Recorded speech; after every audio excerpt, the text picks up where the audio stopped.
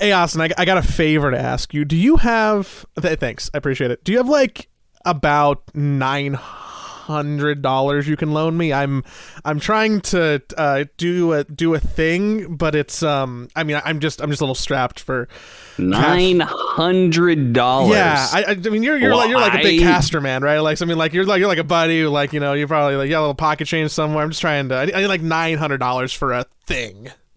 I know for a fact you cannot be talking about attending the International, because $900, you're going to need way more money than that, because that's just the fucking ticket. And then you got to, you know, board, fucking, you're taking time off work for... What, 1 week, 2 weeks, 3 weeks? How long are you gonna be there? It's a weekend. Like it's like a day. I got like PTO. It's fine, but like, and then I'll sleep like outside of the arena, or like, I don't know. You're not gonna eat. Yeah, I'll ask Mickey. You'll eat the scraps off of other people's food. Yeah, like the team will get food, so I'll just like borrow some of that. Like Boxy doesn't eat like meat anyways, and they always fuck that up, so that's fine. And like I'll ask Mickey to share a bed or something. Like we're probably cuddly. Like I don't know. Like what's the? I just need about $900 because well, unfortunately. Yes, go on. Because I don't know if the teams are actually even getting tickets right now, which is very frustrating. PGL. Yeah, I mean, I don't even know if we're going, so, you know. Who knows? Maybe all the talent are going to Norway again, you know? Like, that can't be true. I don't even know if I'm invited in the first place. It's post-TI qualifier madness, where it's like, all right, when's the information about TI gonna be out? And we're all just kind of like sitting there waiting as the tickets go on sale and don't immediately get sold out because they're so fucking expensive. They're still not sold out. They're still not sold out. I mean, maybe it's accurately priced if it only gets sold out at the very end, right? Like, if you perfectly accurately price something, it would mean you sold almost near capacity or at capacity pretty much right before the event starts. Yeah, because a business doesn't matter when they sell the tickets, as long as it's before the event. Like, I know that there's a lot of conversation about, like, well, they always sell out instantly, so I mean, it's not cool that they're not selling out instantly, which is like a weird emotional argument, because like, yeah, we're used to that. Like Taylor Swift tickets, they sell out instantly. All TIs, they sell out instantly. F1 tickets, they sell out instantly, right? That means that they could be more expensive, but they're just being chosen to be listed at a price that is more equitable for people. So my complaint about TI right now, and I'm actually, spoiler, I bought 2 tickets, which was at $1,700 and something dollars, which I put on the company card because I think we need them to maybe work. So like, you know, I have a way to go to TI regardless of what happens, right? Yeah. But buying them was fucking painful.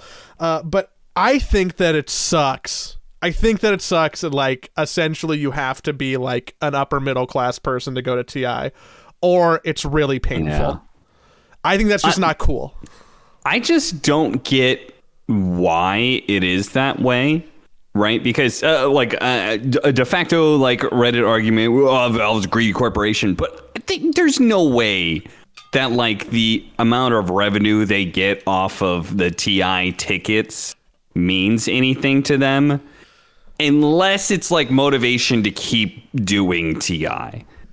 But like, I just don't really, I just can't really see that. I feel like maybe it's because of the new arena combined with inflation. Like maybe the new arena causes tickets to be more expensive, right? Because it's obviously will cost more after it's been renovated to rent that place out. I would assume so anyway. Yep. So it probably costs more to rent that place out. So they probably just plugged and played whatever formula they had for the tickets from previous years. That's what I would assume, because I don't think I just can't see Valve trying to make ticket sales a profit-making venture just because I feel like there are plenty of other avenues for them to make money here, and I just don't see this being one of them that they care that much about.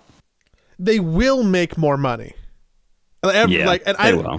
We can only speculate. Like, maybe tickets are more expensive because of like inflation, because of the new Key Arena, which is Climate Pledge Arena, which is really funny. It's like Amazon Arena. And then maybe some of that money is going to like either PGL for the production side, or maybe some of the money is being used to just justify like a break-even point. Because I am willing to bet that almost all previous TI ticket sales have run at a loss as like a business strategy, potentially. Sure. Or like maybe it's a small loss, maybe it's a really small profit margin, but like I'm gonna guess that there is actually a profit margin here, even if it's like $500,000 to $1 million or more dollars. That is useful to make the broadcast better, theoretically. Yeah. I still just feel like that's like $1 million. That's like chump change to Valve. Yeah, that's how many copies of Vampire Survivors they sold in the last hour, right? Yeah, like, so I feel like then that's like it's not about the money, it's politically motivated, right? That like this is real deep conspiracy, because I have zero information about this. I don't even know if I'm working TI. I don't talk to anybody at Valve.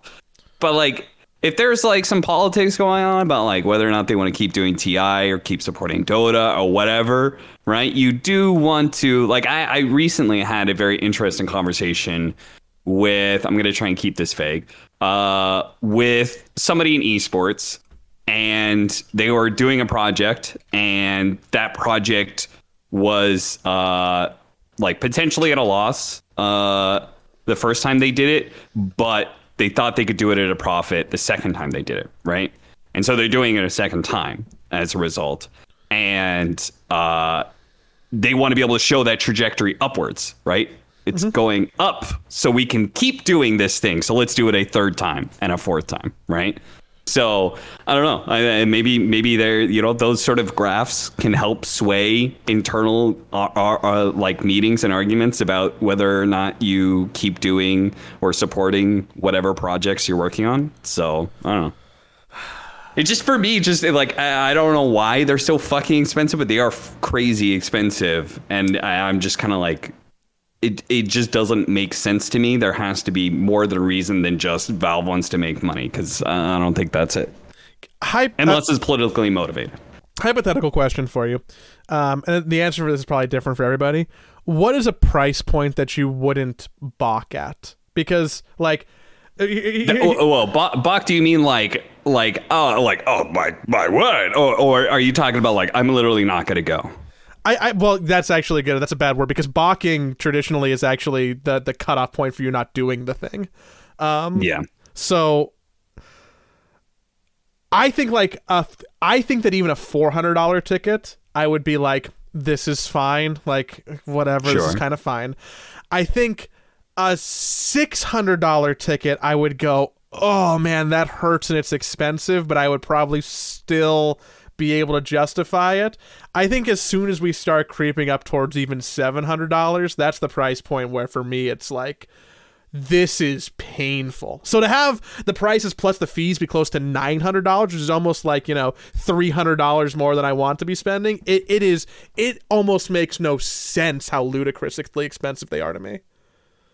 It's a 3-day event, right? Yeah. It's a 3-day event that you're buying into. So I think anything over, I actually think they maybe got it pretty close to like what, I think anything above $750, right? $250 a day, I think is pretty reasonable for like a lot of concert events, whatever entertainment type thing you're talking about. So, $750 divided by 3 for the 3 days.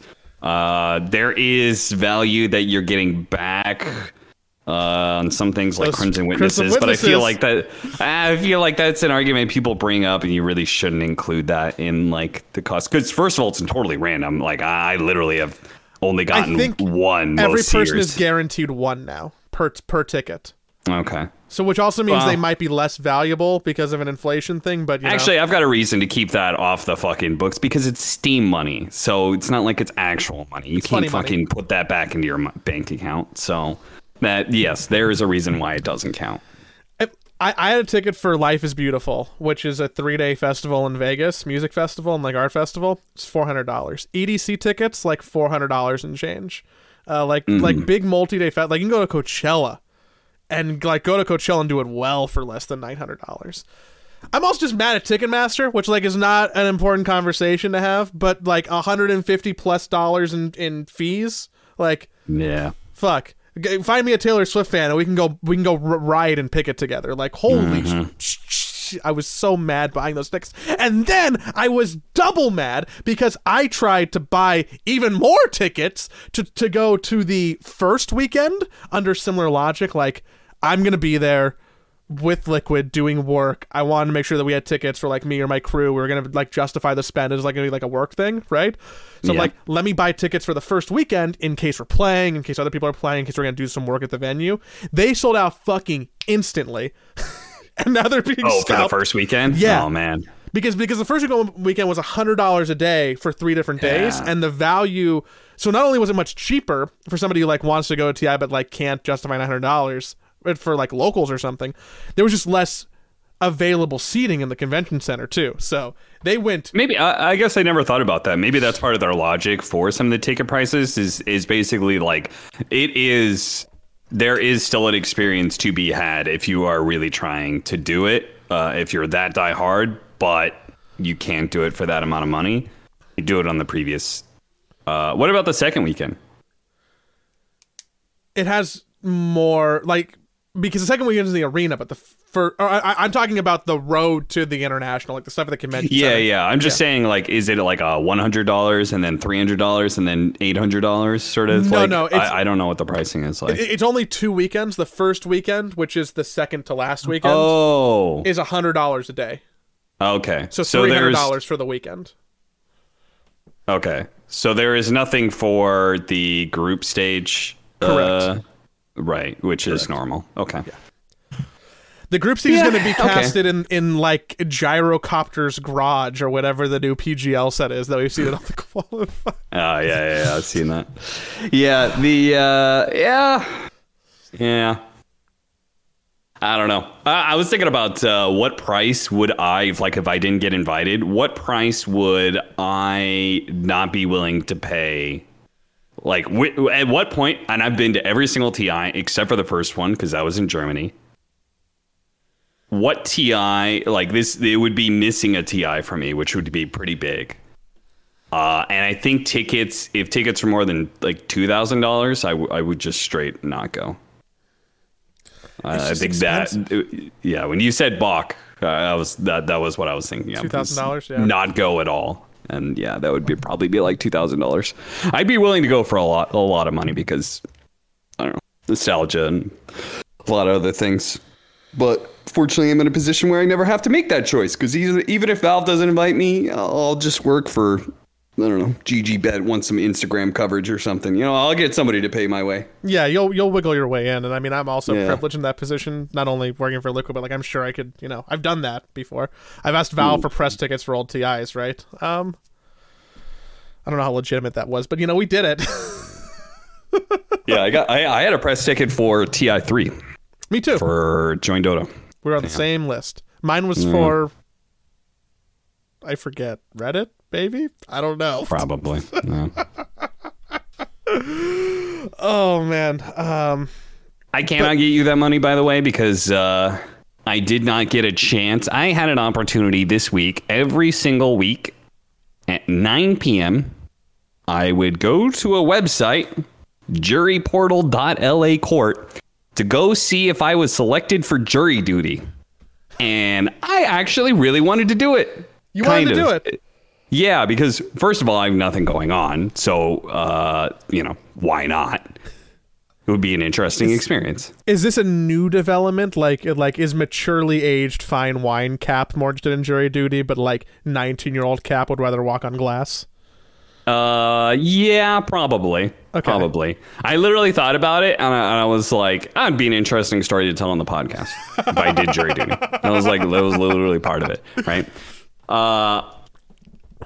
But I didn't get selected. I just found out tonight. It was Monday through Friday, and every single day I would check in, and they'd be like, "Nope, you're not needed for that day. Check in the next day." And I did that, and did that, and did that, and did that. And the truth is, I am actually relieved because I'm going. I have disc golf planned with Hotbid tomorrow early in the morning. So I would have been bummed out if I got selected on literally the one day I didn't want to go. But yeah. So, I've been sad. Have you done jury duty before? So I have been called to jury duty, but I have never been auditioned for a jury. But I've sat in the jury duty room waiting to get called. So like I've gotten past the first step and never made the second step or the third step, obviously. I'm 30 now. I've been called for jury duty 3 times, I think. So normally it's about once every 4 years. My number they comes pay up you around here. trash, by the way. You get paid like $15 a day. Which is for less than jury minimum duty. wage in California now. Yeah, it's fucking egregious. I was just like, what the fuck? I immediately got mad. I was just like, well, now I don't want to do it. You're going to pay me such trash fucking money. Because, again, it's like, okay, like you said, it's less than minimum wage in California, right? So, I would understand $15 a day if I was doing jury duty in Alabama.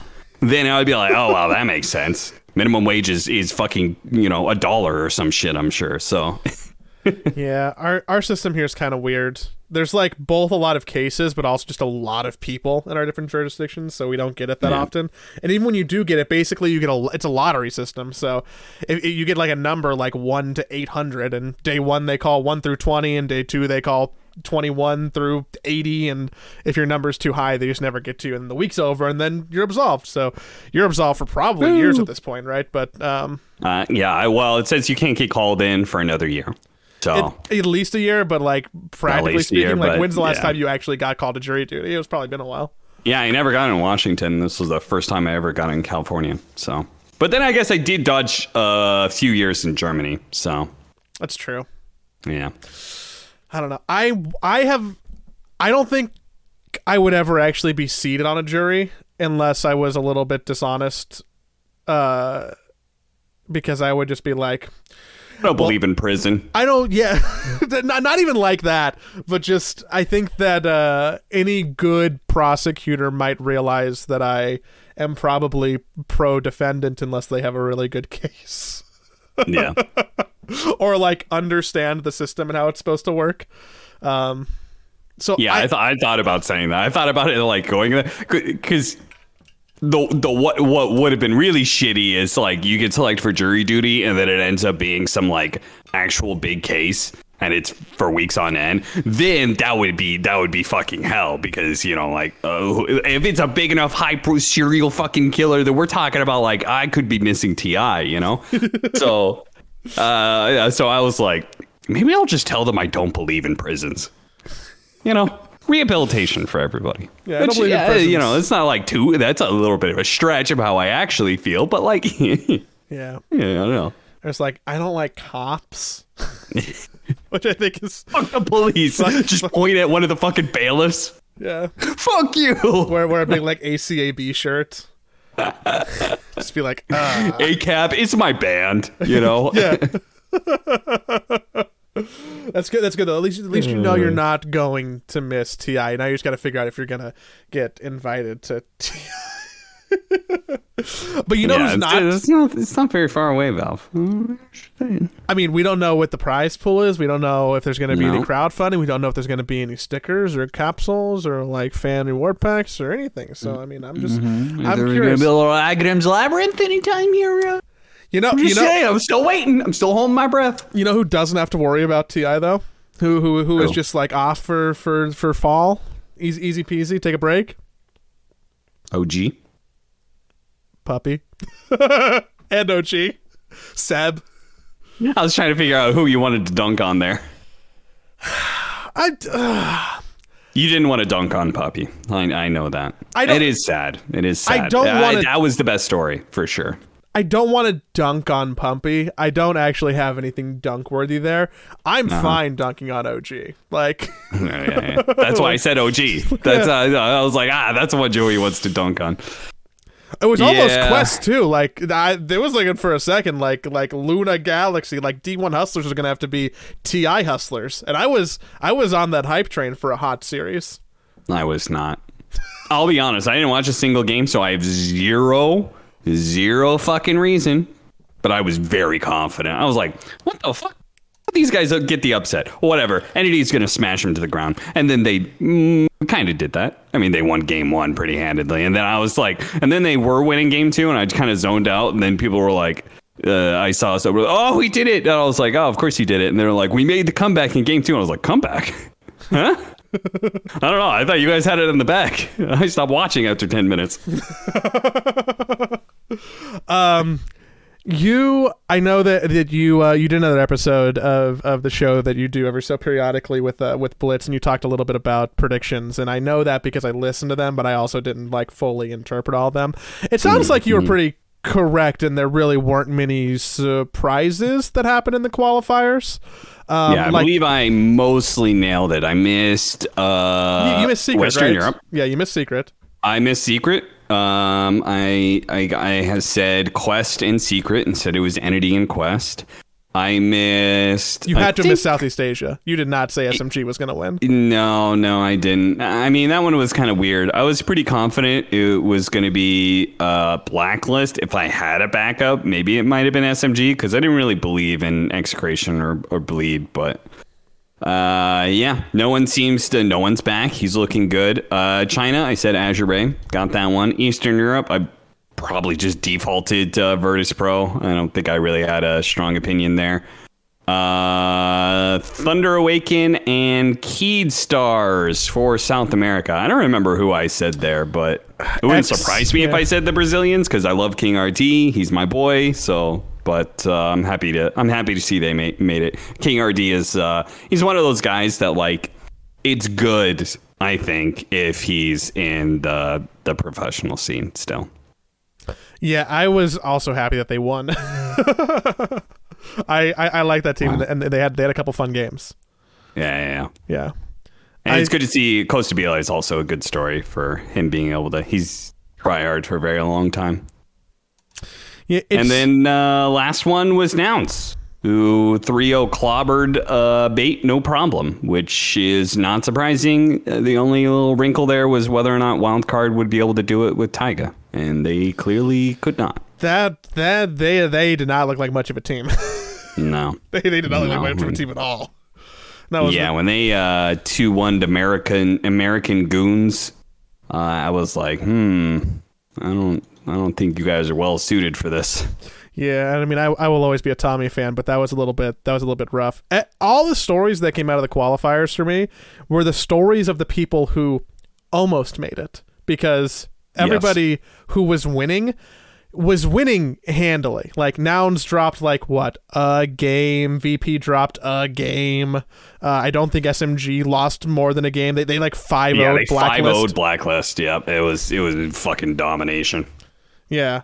So SMG's a story, but basically everything else is the favorites one. It's more like, wow, Dendy almost made it, or wow, can you believe that out of Western Europe, OG and Nigma and Secret all failed? And I mean, to me, I kind of go, yeah, actually that kind of actually tracks with most of the year. That actually makes sense. Yeah, it does. If you had had somebody putting in power rankings, and they were really up to date, they would have had pretty much every single one of those teams either first or second, except for the ones maybe that you listed. So, are any of these teams going to perform at TI? Well, Western European teams, I think you always have to expect them to do have the potential to do really well, though. I don't know. Entity did look pretty beastly with Gabby. I was surprised at how good Gabby looked. That was great. Nouns, not really expecting anything out of them. Not expecting anything out of the South American teams, quite frankly. I think that is a region where it's like the top two teams stand way above the others. Maybe I'll be proven wrong, but That region has talent, but until somebody proves it to me that like, you know, I keep on saying this, and I think it's mostly played out. It's like, you have to prove to me that there is more to that. I keep saying, you have to prove to me that Beast Coast is going to perform better than Evil Geniuses, right? And I think EG has done better at all of these lands internationally. This major, yeah. I feel like they've done. Maybe I'm missing something, but China's like Azure Ray maybe will do something. We'll see. I mean, they obviously have good players, but it depends on what the groups are for me, because like I could see a world where like you get a group with like TSM in it. Damn. Or maybe like I can imagine like you get a group with TSM, and then hey look, Keystars is, you know, in the upper bracket. Doubt. Yeah, I don't think there's that many weak teams. You said TSM. List me another weak team that is not a qualifier team. I think that there is a high level of variance with EG and Beast Coast and Shopify. I would disagree with EG for sure. I think Beast Coast hasn't had that much variance. I think Shopify, I'll give you that one. I'll give you Shopify. But like, I feel like Liquid, Gaiman, Tundra, Nine Pandas, Talon, PSG LGD-ish, Team Spirit for sure, Bet Boom, yeah, you know, like maybe that one has some variance there. But I feel like those names I just listed, those are all killers. Those are all fucking killers. No doubts in my mind whatsoever about every single one of those teams listed. Right? I wonder how they do the seeding. That's the majority of the invited teams. You're right. I wonder how they do the seeding, because I would assume that there's not going to be like a crazy group of death and then also like here are all the regional teams in one group. Like it's probably seeded by DPC points. Yeah, it's probably seeded by DPC points to determine strength of region, and that determines strength of qualifying teams. Yeah. So if I had to imagine, I'm sure Knoxville has like something like that. I mean, he already has something that like slates their like potential to do, you know, first, second, third, whatever at TI. That can probably be broken down, or I guess that information has already been broken down about the strength of regions and therefore the strengths of the teams that are qualifying and stuff like that. So. I would imagine Entity and like Quest get a nod probably over some of the others. Yeah, I don't know. Have they ever like revealed? Like they just come out with the groups, right? I feel like they've never done any sort of draw or roll or anything. They've never told us about the formula behind it. It could be totally RNG. It could be. I feel like it's not, because I don't think it has been, because generally you see some kind of with two groups it's easier to kind of like balance, right? But with what is it, 5 groups, 6 groups, some 4 groups, something like that. Like the drawing is like much more impactful, because if you get like, you know, the Nouns, Thunder Awakened, Azure Ray, Shopify group, then you're probably a little bit more chillin'. There's 4 groups. Yeah. There's 4 groups of 5 teams. 4 groups. So presumably, and random draw seems like it would just be way too chaotic, because then you could end up with like fucking a Liquid Gaming Spirit group. So presumably, I wonder how you break this down. But let's say number 1 seed combined with number 8 combined and number 9, maybe. I don't know how you, or do you do 1 and 12 and then 8? I'm trying to think of like how you, because obviously if it was just 8 teams, 4 different groups, you would take 1st and 8th, right? And you would pair them together, and you would take 2nd and 7th, blah blah blah. But with 3, it makes it kind of weird. So yeah, I would wonder how they would do that. Yeah, I think 1 and 8 and 9 would be the way to break that down, and then, you know, 2 and 7 and 10. That's I don't think that is like how you would break it down. Because right? yeah, 1 and 8, but then if you put 9 in there, like if you kept that going, then 9 should be slotted with 16, right? At that point in time. But there is no 16 to pair it up, because then you get into the qualifier teams. So those don't really count, right? I think it's like 1, 8, and like 11 or something. There is somebody listening to this right now who is going absolutely mental, because either they Knoxville's know, probably fucking slamming his head into desk or right like, now. You're so stupid. I wish I knew what it was. We might be, once the groups are revealed, we might be able to like reverse engineer it, or they might be random because we don't know. Yeah. Either way, you could expect Team Liquid, Gaming Gladiators, Tundra, and 9 Pandas to all be the heads of the 4 different groups, because those are the top DPC points, and there's probably no fairer way to really establish strength than that. So, which means Team Spirit, who won Riyadh, who are listed at number 10. BetBoom is 12. Like, they are not. They're a very scary team to be listed as number 12. Yeah.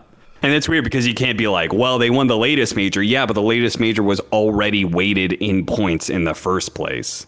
So, like, technically you doing better there is already accounted in the formula. So, yeah, the group of death will be whoever gets Team Spirit.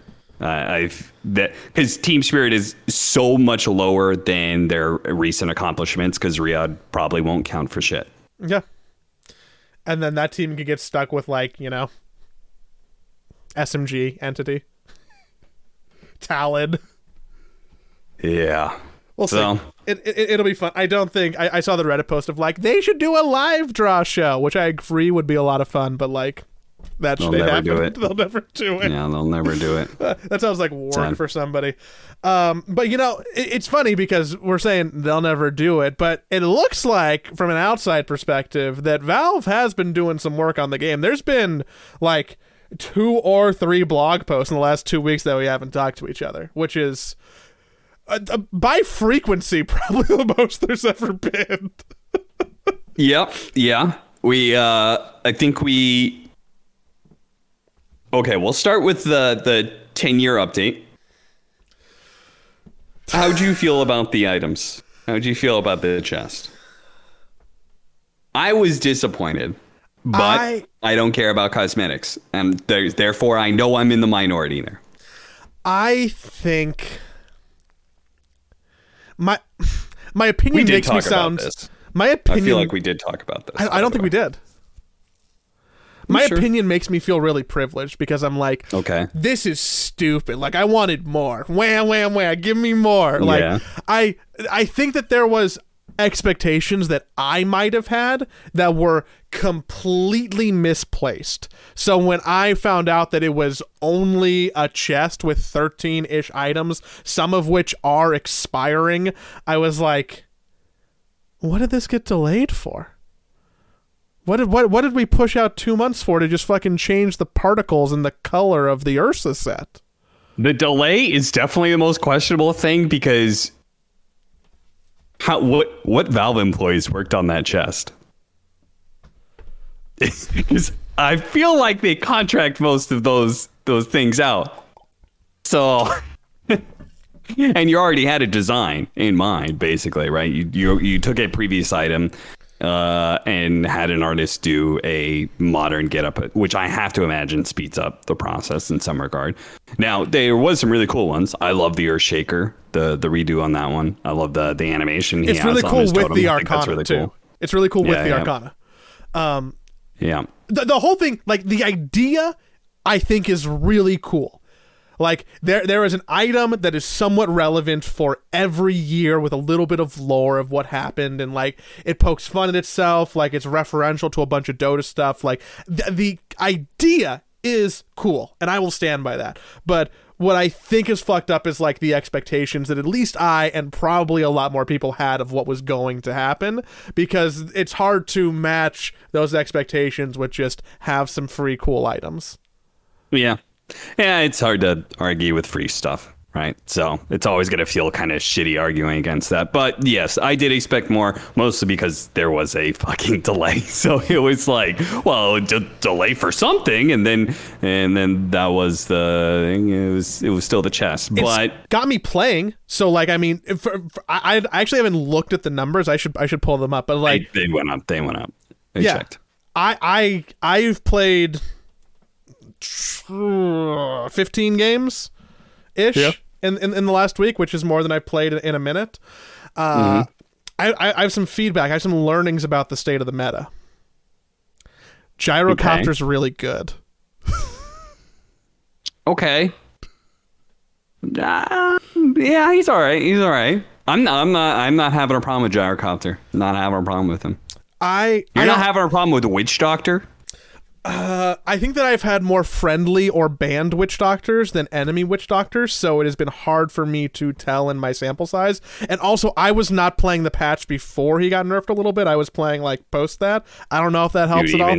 Even still, that hero is broken on that damage. You don't have to talk to me about the competitive level. Okay, but it's not first ban. I don't care. Heroes can be broken, and them not necessarily being broken in professional play.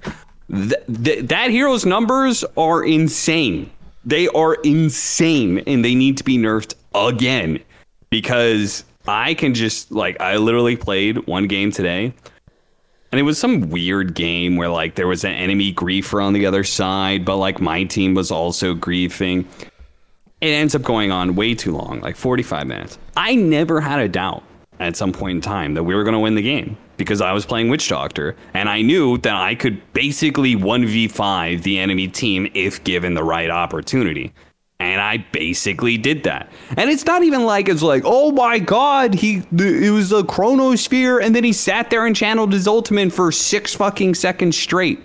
No, I got it off for 2 seconds, and the enemy Phantom Lancer fucking poof, disappeared, because it's doing 800 pure damage a second and hitting everything. I don't have to get it off for very long.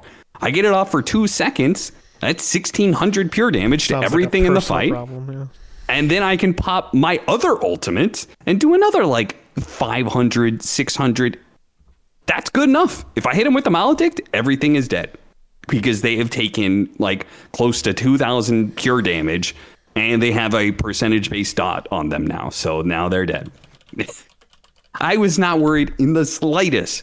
That's what Witch Doctor gives me, and I felt very, very, very, very few times when I'm playing the game have I felt that way, of just like, oh, this game is like locked in because I have this broken mechanic. Sure, I feel that way when I have like, oh, we have the better late game, like, oh, our matchups are superior, blah, blah, blah, blah. But like that, I was just like, oh, I have a broken thing, and that will allow me to win the game. Yeah, I haven't played a Witch Doctor game, which is also maybe my mistake, because it might just be fun to be like, wow, look at how silly and overpowered I am. Yeah, it feels pretty good. It feels pretty Getting good. Maledict feels good, and then Voodoo Switcheroo on top of an ultimate also feels silly. I don't understand why I am seeing so much Venge in my pubs. Because it feels like, even though I know that she has a positive win rate right now and has received buffs, that I am constantly beating her. Maybe I'm playing against bad Venges. I mean, it's like that is a hero that competitively actually is more viable.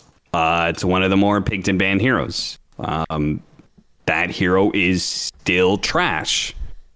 Right? How can those things exist at the same time? It's because a hero can have a trash toolkit, but its numbers be tuned up too high. And a hero can have like numbers too high, but also like not be able to work in a certain way. Right? There are so many aspects to Dota that like there are things that are broken. It's just like, this hero is broken in a very specific way. I think Witch Doctor is broken in a very pub way, right? Mm-hmm. I don't need, I'm going to get off 2 seconds on my ultimate, and and the fight is done. I've won it, right? I can get off that 2 seconds of my ultimate because it's a pub. They can't disengage as quickly or react as quickly because it's a pub. You know what's wild to me is that even though like even I'm banning Witch Doctor, or like it seems like it's always banned, I'm looking at the pick rate and it's rivaling like Pudge, like 24.8% of games. Like if you're playing a game of Dota, you're almost certainly playing with Witch Doctors in almost every game right now, which is probably making the problem worse because it feels bad. That hero is broken in a pub way, which is that it shits out tons and tons of damage in a very short period of time, and you have to like proactively do something about it. And you know, like you have to stop his channel, you have to hunt him down, you have to catch him first in team fight. If you don't do that, if you just forget about the hero, he will slaughter your entire team. So that hero is broken in a pub way. Apparently, Venge is broken in a pro way. Damage mitigation or damage reduction? Is that the reason why it's broken? Damage mitigation. I mean, that hero is still trash. That I will die on this fucking hill. That hero is trash. Now, they gave her a massive buff, and her numbers are maybe higher than they should be. This like total damage reduction thing is like it's kind of a unique mechanic, and it's super easy to use, and right, it fits in a professional play, right? It's on like, wave of tear. You just fucking wave a tear, boom, like a big impact already. But that hero is still a trash can in terms of its toolkit. So the numbers may be too high, right? Magic Missile is a trash ability. But if Magic Missile did 500 damage, then you'd be first pick, first ban, and it would be picked in pubs and all that sort of thing, right? Mm-hmm. It's like it's possible for your toolkit to be trash, but your numbers to be broken.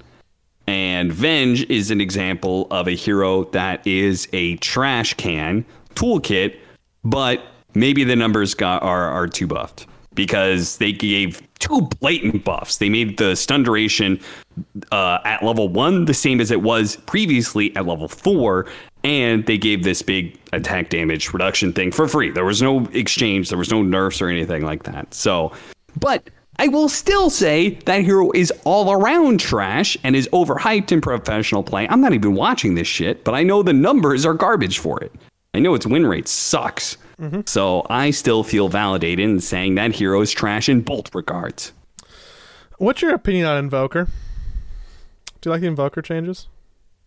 I mean, my first experience with Invoker was crazy overtuned with Ghost Walk. He literally was just, I don't know, somebody needs to pay attention to some. I don't know what the fuck happened with they were just like, yeah, Ghost Walk gives you regen and just made it so it's faster than being in the fountain. Like, what the fuck? Like, Fogged had this idea when it first came out. He was like, these numbers are broken. And he was just like, maybe I just go Radiance and like Ghost Walk and just exist in fights, because nothing can really kill me unless they like hardcore single target focus me, because I've got crazy regen numbers out the ass. You know, it's like immediately like he looked at it, immediately knew broken, right?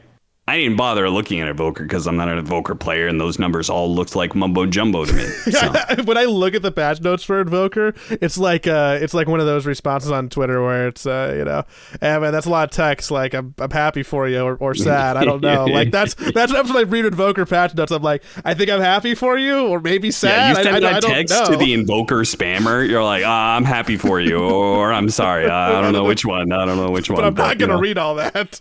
I'll know in a week when I look at the win rates of the hero. How about that? It's doing better, so I think it's winning. Yes, that hero is strong. That hero had broken stuff. That hero, I think, is, as it stands right now, is definitely going to be a top pick at TI, especially if a certain Mr. Top Sun is going to be playing at TI or not. We'll have to wait and see. But if he is, mamma mia. That's going to be a first ban from me. Finally. Get the fucking Snapfire and Pangolier out of here. I want some Invoker at my TI. Yeah, I'm down with that. I mean, I would also like a nerf on Invoker. That hero's doing a little bit too much to me. Nature's Prophet definitely needs a nerf. That hero is just so brain dead. The thing is, I can appreciate Invoker being broken because it's like you have to do things. Nature's Prophet, I will explain to you, Joey, because that hero is the most brain dead fucking thing. He just exists. He right clicks you. He sprouts you. You're sprouted now. And he's doing damage to you while you're sprouted. And he's getting extra hits in while you're sprouted. And even if you cut the tree right away, well, the tree's not giving you extra regen. So he's just forcing you to eat through your tangos. Or maybe you have a Quelling Blade. Well, guess what? That just means you've taken away 5 fucking slots from the enemy team. They have to have a Quelling Blade for the rest of their fucking game. Because Sprout's such a dumb spell. I don't know. It's just like Nature's Prophet has routinely been the most brain dead fucking support. And somehow they made him more brain dead. I don't know how. It used to be you had to do the smallest bit of micro, which is literally like summon a treant and then right click it on the enemy support. No, you didn't even body block. You just run it at the enemy support. The enemy support's like, I can't really fight these. It's incredibly regen inefficient. And then they just like hope their core will help them kill the treants for like 2 fucking gold. The 2 fucking pennies that dropped out of the trees the treant was made from. All of a sudden, oh boy, thank God I spent like fucking 10 seconds and a tango killing this treant for 2 fucking gold. Now it's even more brain dead than that. Now he doesn't even level treants. Now he just sprouts you and clicks you. Oh my God. I hate this fucking hero when it's a goddamn support. It's the dumbest thing ever. It's so brain dead. Like Core Furion, great. You're obnoxious. You're annoying. Like I get it, but you have to actually do things. Support Furion just fucking exists. He fucking right clicks you and he fucking rushes a Solar Crest because he doesn't need boots. He just fucking has these crazy stats. He gets a Solar Crest. All of a sudden, he feels like he's got 2,000 effective HP at level 5. And then he gets an Aghanim Scepter and a fucking Shard. And he's just fucking split pushing out the map. Which is fine if you're doing that as a core. But when you could do it as a support, you're doing way too many things. Oh, I TP in and sprouted and now I'm ganking. Oh, I do a lot of right click damage. Her. Yeah. Listen, I'm fine with certain things being simpler in Dota and easier, but not that. Not that easy. That's the line. I draw the line at Furion. I draw the line at you no longer summoning treants and just right-clicking people. That's not okay. Why? I'm just asking for advice now. Why is Warlock good? Because the poop boys. Because the poop boys. Yeah, you know about the poop soup? That's that's the podcast title. The poop soup is the upheaval. He making the poop soup. This is not my name for it. This is, of course, Sir Action Slacks' name for it. Mm-hmm. So you create the poop soup, and then what comes out of the poop soup is the poop boys. That's why the heroes. See, that's the kind of good dumb that I can get behind. Actually, it's still kind of brain dead. It's pretty brain dead. You literally sit there, upheaval, and then you're also getting these fucking golems coming out of it, and they do pretty good amounts of damage. It's just one of those things where they gave a hero like too much, right? It's like, yes, you have to evolve heroes because there's a scaling of power that has happened throughout a decade of Dota. Heroes just do far more. The most broken hero in fucking 2013 is by far the shittiest hero in 2023, right? You do have to evolve. But when you just give heroes stuff for free, usually you end up breaking them. Because, well, you did a pretty good job of balancing the game before. So, like, a hero may have an outdated toolkit, but, like, they probably were never below, like, a 45% win rate, right? They were keeping up. They were doing all right. Like, Warlock, he was a bad hero, but like he's Ice Frog and Valve are good at balancing. So when you just give a hero something for free, it probably means they're gonna fucking jump way up. And they gave something for free to Venge. They gave something for free to Warlock, like a big new thing that they can do that's totally free. When I'm playing for the first time, and generally when I play after patches like this, I read Reddit a little bit. I kind of look at the patch notes. I'm not reading line by line. I'm definitely not watching a Purge stream. Like, I mean, more power to you for enjoying that, but like it's not my rodeo. Venge, kind of the same hero, tuned differently. Like, okay, there's damage reduction. Okay, like I can like think about this, but like functionally, it's what I've been used to for a very long time.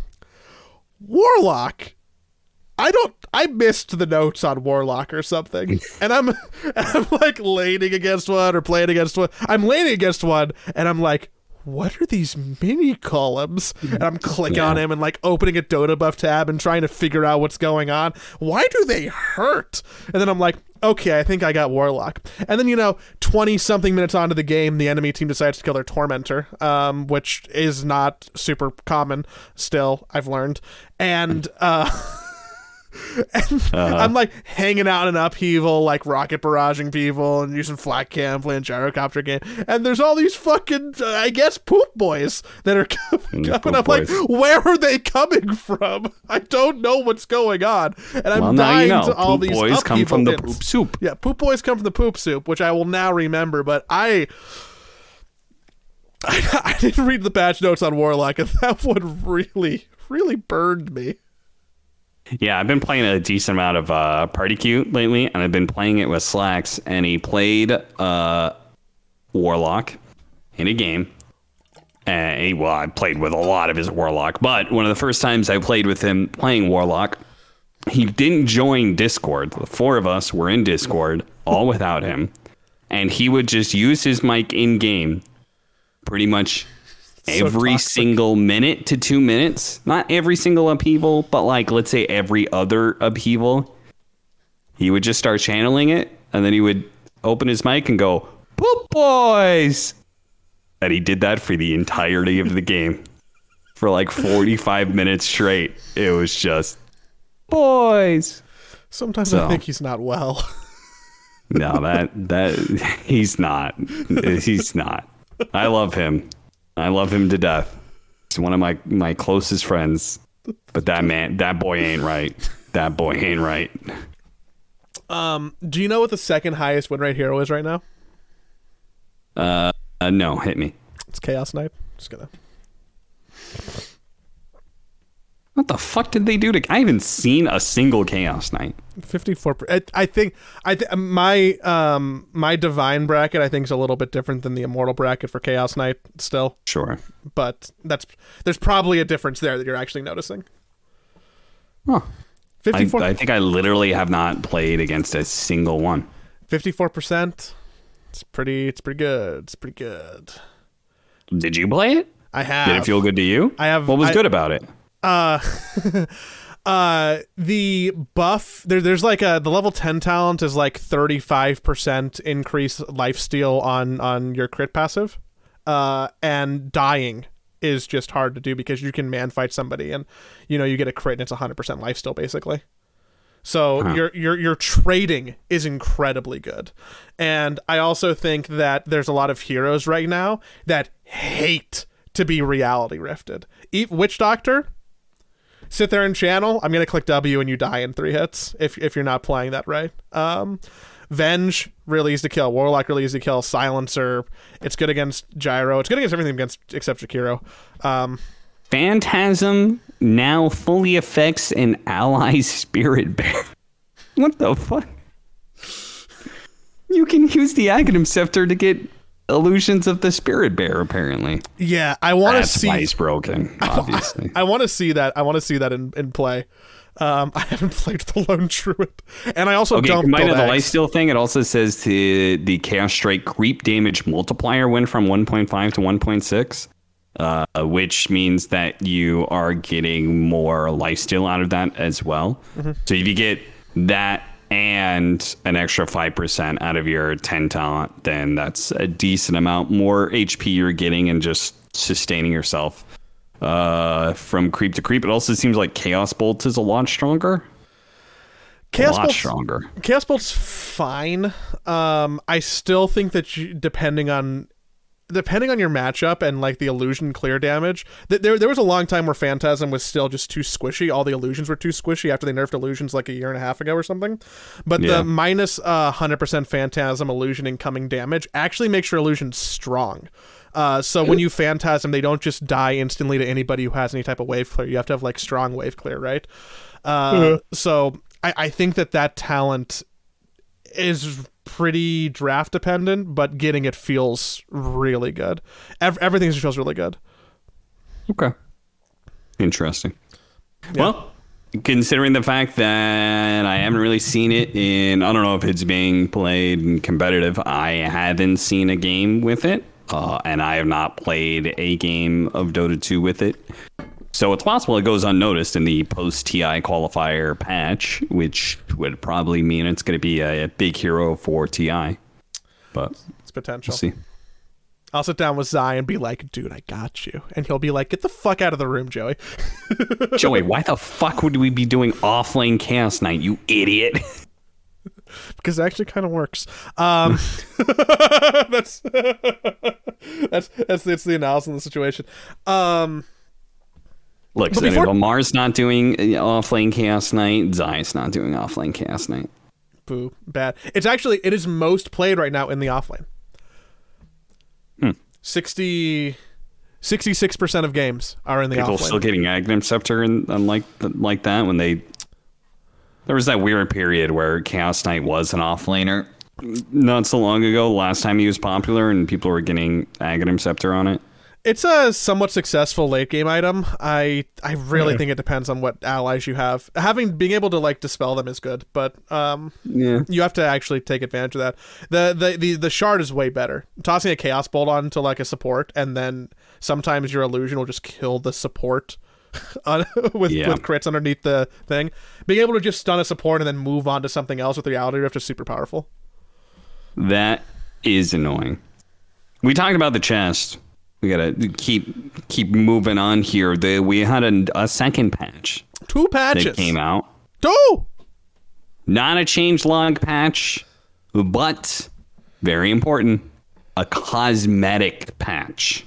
Not only was there a treasure, but there is also an update to the cosmetic page for each hero, and which is very cool. See Quap's boobs. Not really. Yeah, but that's what was important on Reddit. So I mean, I'm being a little snarky, but it legitimately does look very good. I think the Armory cosmetic page has been pretty bad. It's I never really Yeah, it was really bad. I found so many fucking. I have probably close to if I take away the Dire Tide treasures, which you need keys for. I probably have 40 to 50. Actually, I think more, because I have 2 different chests that have 15 to 20 of just that. I have 50 to 60, maybe even more chests that I've never opened that are totally free. I don't need a key for. I have a ton of TI chests for the last 4 or 5 years. Yeah. A ton of them. The real point of the update is that there's an attempt to iterate on the behavior system. And that was the biggest one, yeah. This is the meat and potatoes of probably aside from balance wise, the biggest part of the summer, or maybe even the season, is that there is a glimmer of hope. And I know it's something that you feel very passionate about. There is a glimmer of hope that pubs could potentially get better if behavior score actually works. Yeah, they took away. If I've ever delivered feedback, I'm trying to think about the things I've ever said. The limited number of reports. I always thought that was dumb. Because frankly, if I get 4 griefers in a row, and I can't report all 4 of them, I don't want to play Dota anymore. That's just annoying, right? Mm-hmm. Better feedback for when you get a successful report, super important, because we talked about this like 2 years ago. I was saying I'm not getting any successful reports, and it makes me hate solo queue, right? I can take somebody griefing my game. What I can't take is knowing that they're just going to go on and do that again, right? And if I will tank 20 fucking griefed games a day if I can get those guys banned. It was just like, if every single time I showed up and I was just like some sort of weird fucking like lightning rod for griefers, I would accept that role happily for the Dota community if I just knew every single one of them would get banned afterwards, you know. But never fucking happened. Never happened. Something about the Overwatch system, I'm convinced something about the Overwatch system made the matchmaking system less effective, the behavior system less effective. What else did I say? The 10,000 behavior score is fucking stupid. It makes no goddamn sense. It doesn't work, and you don't know how it works. It doesn't work.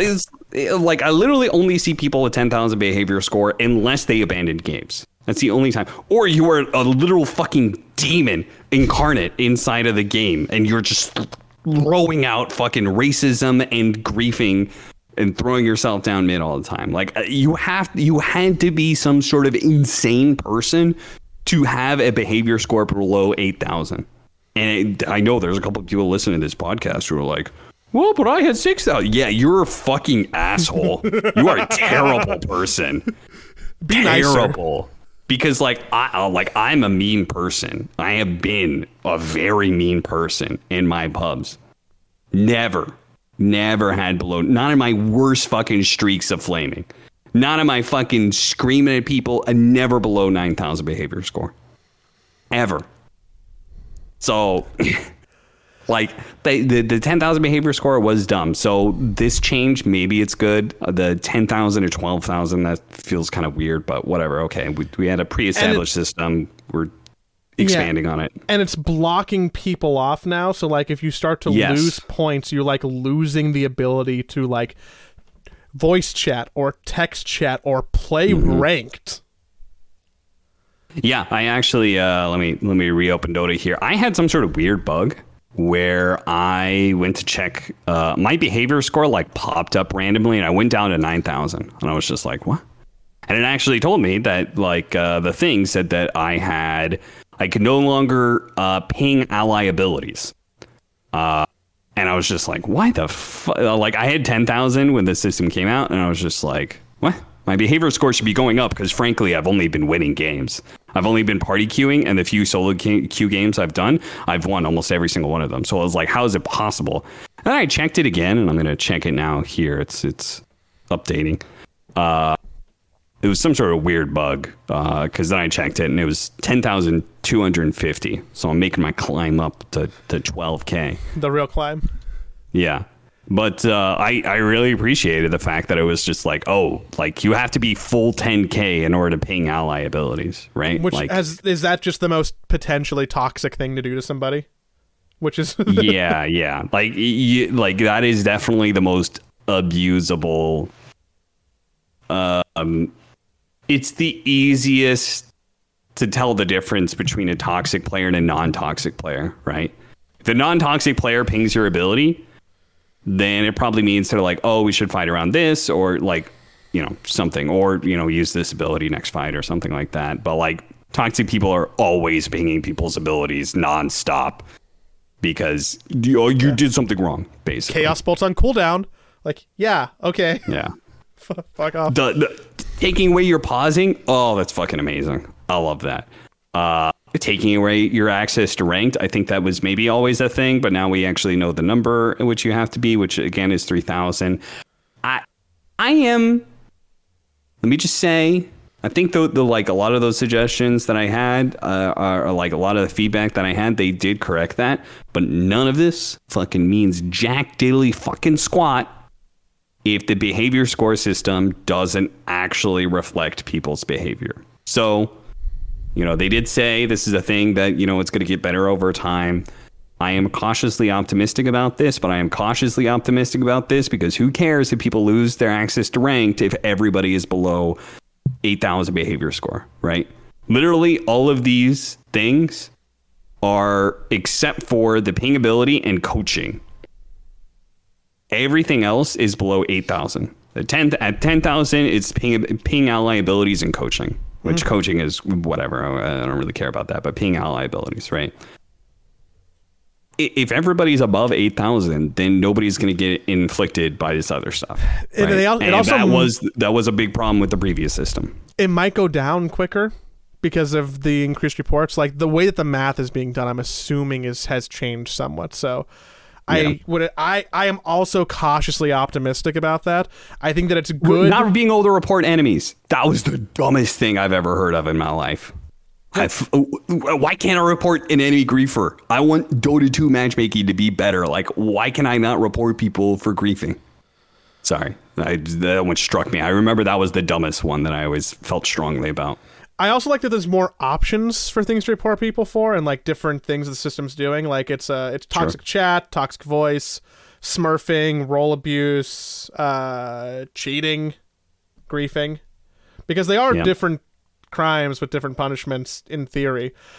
If I'm to be super cynical about this, what happens if like top level pubs just have so much prolific griefing and the system works as intended, that the pool of people who actually play Dota pleasantly gets to a problematically small size?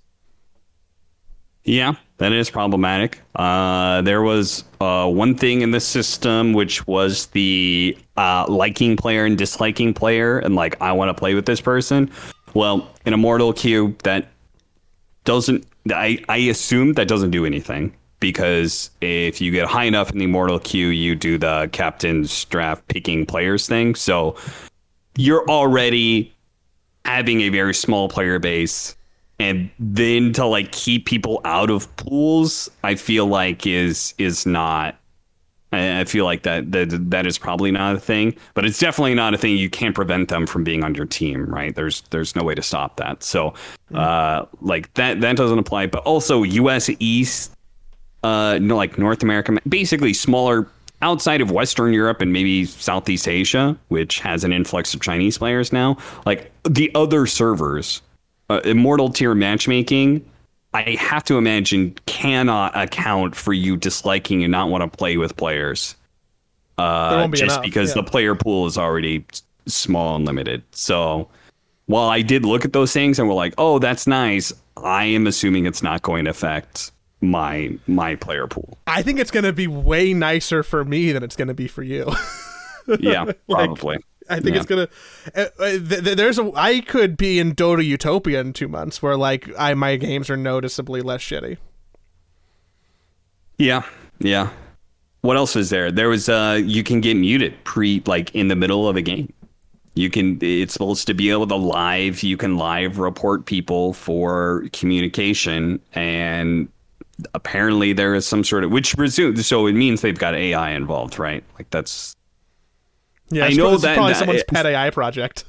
Yeah, I remember reading this somewhere. Like Valve really wants to like AI matchmaking, basically, especially the behavior system. Like I remember reading it. I don't know if that's total bullshit, but I can imagine that would be a Valve thing to do, because they're not going to hire people to do like the Overwatch cases, right? They're not going to hire like fucking minimum wage people to like go through complaints and these sort of things, right? It does seem like a very Valve thing to like try and automate a system as much as possible, including the behavior, bans and stuff like that. So yeah, I don't know.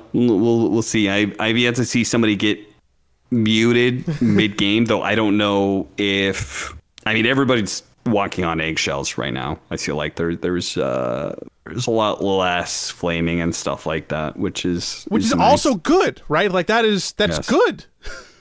Yes, yeah. It means people don't know what the system is and they're afraid of it, which was always my biggest problem with the previous system. Is nobody gave a shit because nobody was afraid of the previous system. Nobody was afraid of being banned.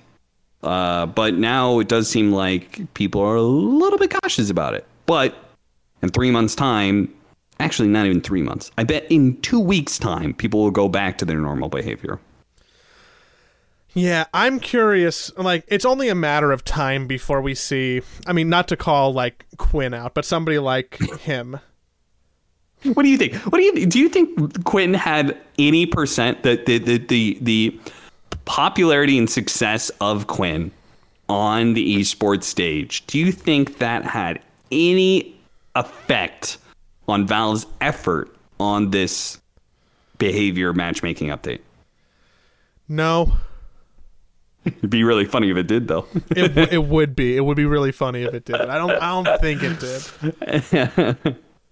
Because, dude, like, it's only a matter of time before, like, top pro player gets live muted, or, like, you can't play with this person, or someone else needs a Smurf account, or, I'm curious if it'll help resolve any of those, I guess, celebrity bad boy cases.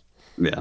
The thing is, I know Quinn loves this update, which is so funny to me because, and I told her this, there's a Twitch emote. It's called the Quinn. And the image that pops up is Quinn all chatting, go throne. Right? That's the image that pops up in Twitch. I was watching a pub game. Quinn was playing. They were losing a little bit. And then they lost a fight. And I was like, uh-oh. Somebody get out the Quinn emote. Somebody drop the Quinn emote because go throne. It's coming. It's coming. Sure as shit. I'm saying that. And he literally all chats go throne. It was so fucking predictable. It's insane. Anyway, I don't know. Yeah, we'll see. I mean, I know Quinn's happy with this. I know he hates the matchmaking system, even though he's part of the problem. I don't know. There's some weird fucking thing going on there, but like, he's part of the problem, but he hates the system. So, every fucking Dota player who's the problem thinks that they're only the problem because the system sucks. They only act that way because other people act that way. Yeah. I'm just living in a society, Yeah. Mm-hmm. Yeah. I haven't played since the update, but I fully look forward to reporting people. But you know what? Also, the 15 or so games that I played in the last week, 14 of them have been good. So, even before the update. So, who am I to complain as much as you or other people? All I got out of this update, I knew it was, at least in theory, successful and good and all the things. Even like my own biases and the things I would want to see, right?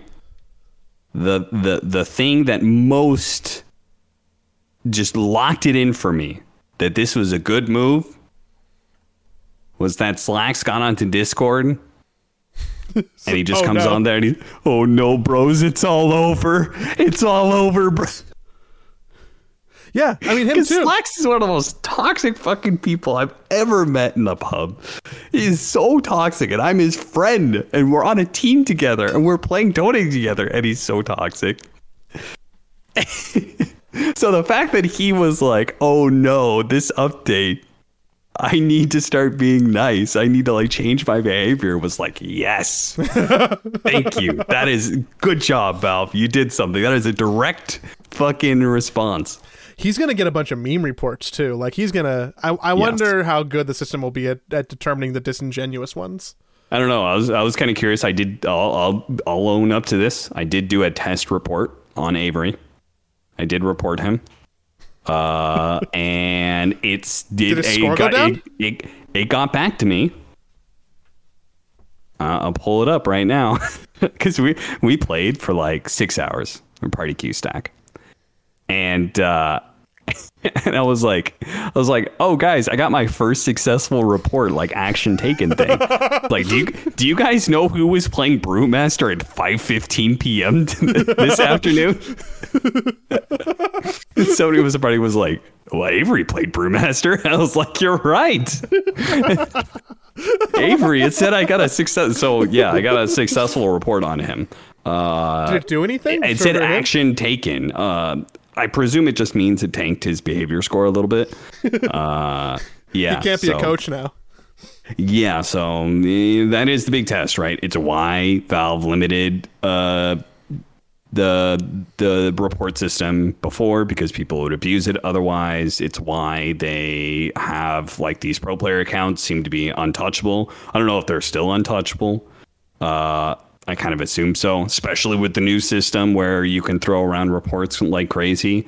Like when they change that, there is a reason they had it the way it was before, right? Mm-hmm. So it'll, again, this is all fine, well and good if it all works. We have to wait and see if it actually works. There's a two-tiered system here. There's one for the haves and the have-nots, and all these pro players have, and I have not. Well, in this system, the players are the have-nots because they're the ones who are going to get shit on. Yeah, maybe. Good. They're going to get reported like they used to back in the day where Sing Sing just couldn't play Dota because he was just getting meme reported all the time. Poor Arteezy. Yeah. We've been going for a hot minute, and there's this to talk about. I'm gonna table some of it, but I think that the hottest news off the press that I want to share is that there may be a shakeup at Ye Olde Evil Geniuses. Out of all the different things we could talk about, I was like, which one is Joey going to talk about? Of course he's going to talk about the EG one. What are you no. I mean... Yeah, why? What's going on? What's going on at EG? What's going on at EG? They won VCT.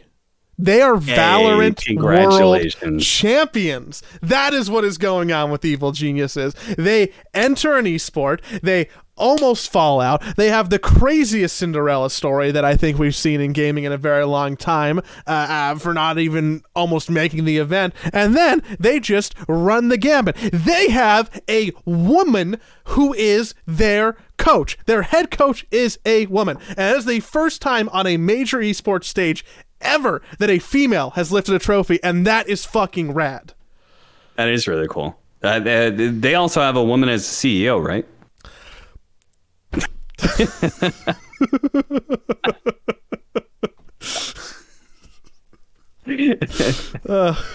So go on, Joey. Go to the actual news you wanted to talk about. What are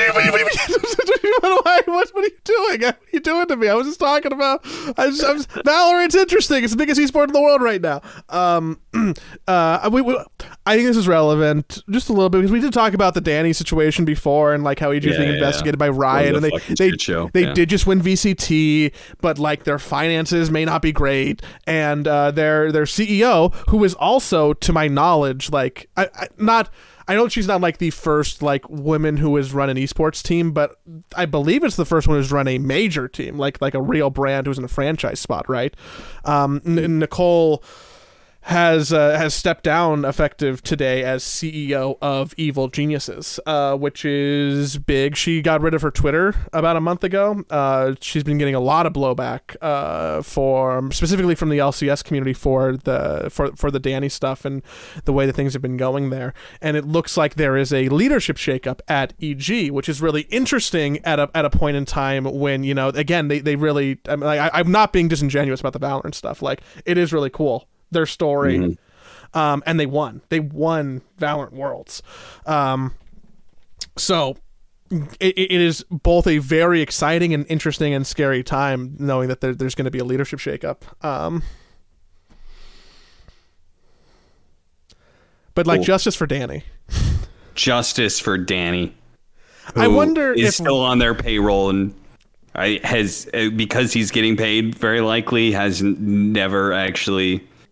He like dialed back his comments or whatever, and now he says he's totally fine with what happened and everything's all good. But obviously that was not a good situation. It is crazy that they won the Valorant Worlds and then their CEO steps down like back to back pretty much. But yeah, it's really cool for Potter, I believe is the coach's name.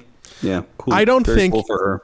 I don't think any other team, including Team Liquid, would have made that choice to promote Potter to be the head coach for their Valorant system. And not only did it work in spades, they fucking won. And that's like, it's genuinely cool for women, for representation, for stories, for esports, like closing a gender gap. Like, yeah, I think I remember I talked to her at some point in time. There was probably some DreamHack event, I think, that we were both working because she worked CSGO because she was a female CSGO player, right? And then she was talent for a bit, and I think I briefly talked to her at some point in time. Mm-hmm. She seemed cool. But dude, Valorant, crazy shit. Because did you hear that the team that won the Ascension, the team that was going to get promoted, the team that earned their way into the Valorant League, the Guard, isn't going to go to the Valorant League because my understanding, based on like the tweets from Ryan and other people, is that like they did not release like the contract that was in escrow to be promoted from, you know, challengers to champions or the main league, and essentially like all the players left. The team has like basically folded, and there's just that's the action. The action that has been taken after this fuck up is that there will be no team promoted. They're not promoting the second place team. They're not allowing the 5 players to seek a new team. There is just going to be nobody who gets that spot. And for the players, holy fuck, they earned their way into the championship league, the region that has won the last 2 world titles. They won their way into as 5 players, and now they just don't have jobs or the achievement that they did, which is crazy. Yeah, Valve would never do that, and that's what makes Valve great, right? Just because they've always championed players first, and there's no way something like that I think would happen in the Dota 2 ecosystem. So. It was reading about that, and like, so what that org, from my understanding, is basically that org doesn't want to have a team. That's they didn't make some mistake, really. They just don't want to have a team anymore. Yeah, it's not like they went like, oh, we didn't get the email, sorry. It's like they chose not to continue. And like. Which is pretty fucking funny at the same time. God, but it's also like it is a continued conversation about the scary spot that esports is as an industry, because so who owns the Guard? It is like some of these same ownership groups who owns these teams that you may have heard of. Are you familiar with, and I know you're an American, so this might be like a little out of left field, or might be like an offsides reference, Arsenal Football Club? Maybe I've heard of them. Okay, yeah. Hold on. Let me make this a little bit more America for you. The Los Angeles Rams. Oh, I know those guys. Let's go Rams. Yeah. Okay. So, and that's not all. Like, but this is a billionaire group of people who didn't want to continue funding their esports / League of Legends venture that they started only a couple of years ago, and they earned their way into what is probably the most prestigious esports and prestigious region to be in at current time of recording. And one of the most valuable spots you can get your hands on, right? Which you cannot buy. You have to earn your way in. Yeah. And they were like, I don't know, guys. It's going to be like a $10 million investment or something. Like, I think that we're out. They're billionaires. They own Arsenal, Austin. Yeah. They didn't want to throw the change to keep the Guard running?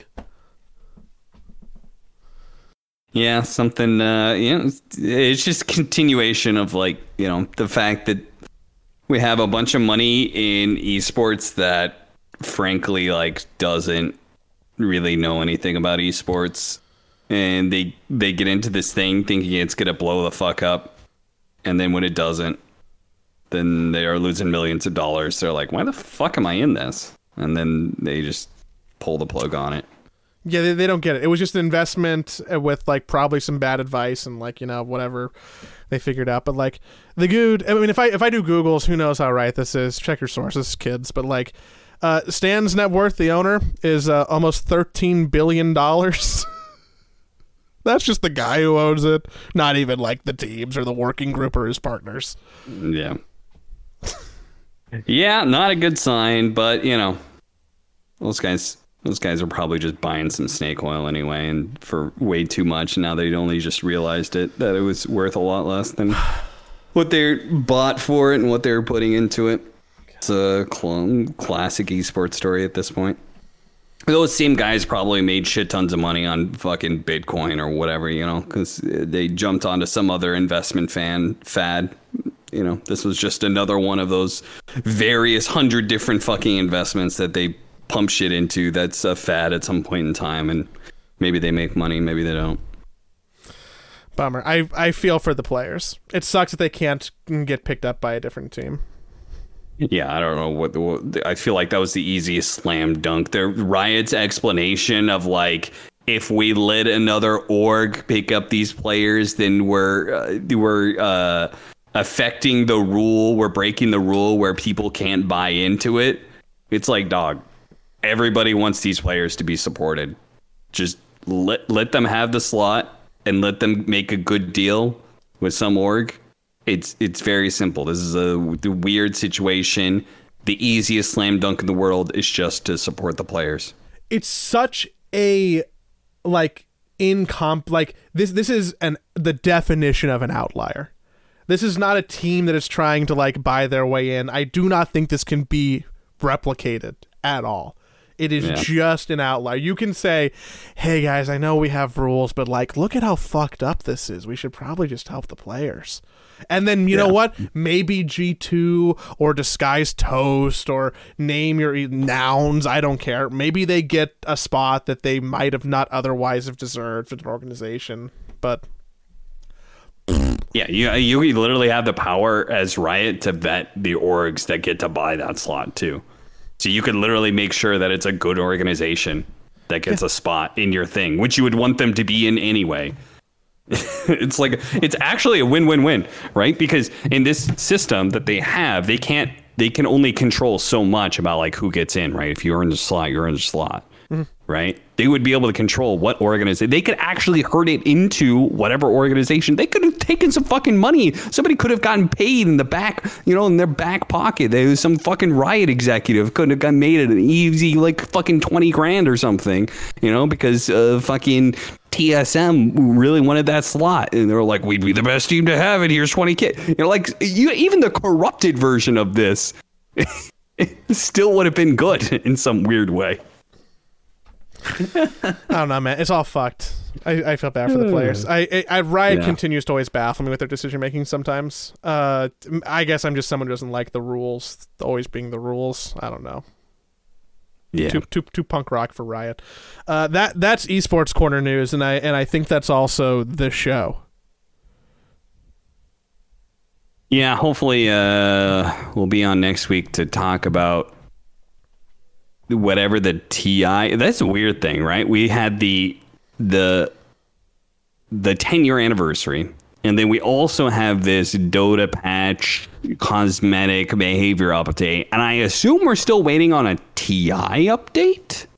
I think we're gonna get something right. We have to at least get TIs come in. You have to change the background of the fucking open menu. You have to do a bare minimum, right? So we're still gonna get something more. So we're still waiting on a TI update as well. I hope it's Aghanim's Labyrinth that we get. I'm dreaming big, but maybe they're literally just gonna change the background of the Dota 2 menu. But whatever it is, it's got to be something. And there has to be probably a post Dream League balance tweak, probably. Yes, and there needs to be a post TI qualifier balance patch. So there's probably 2 more letter patches before TI starts. Yeah. Because Dream League is going to be happening. We didn't talk about that, but that's fine. Who cares? But there's a post TI qualifier. Maybe there's a patch then, and maybe a patch post Dream League as well. Is what I would do if I was Ice Frog. But maybe they're just going to wait until after Dream League. Who knows? I just hope Chaos Knight makes it all the way through at TI. Nobody played at Dream League. Cool.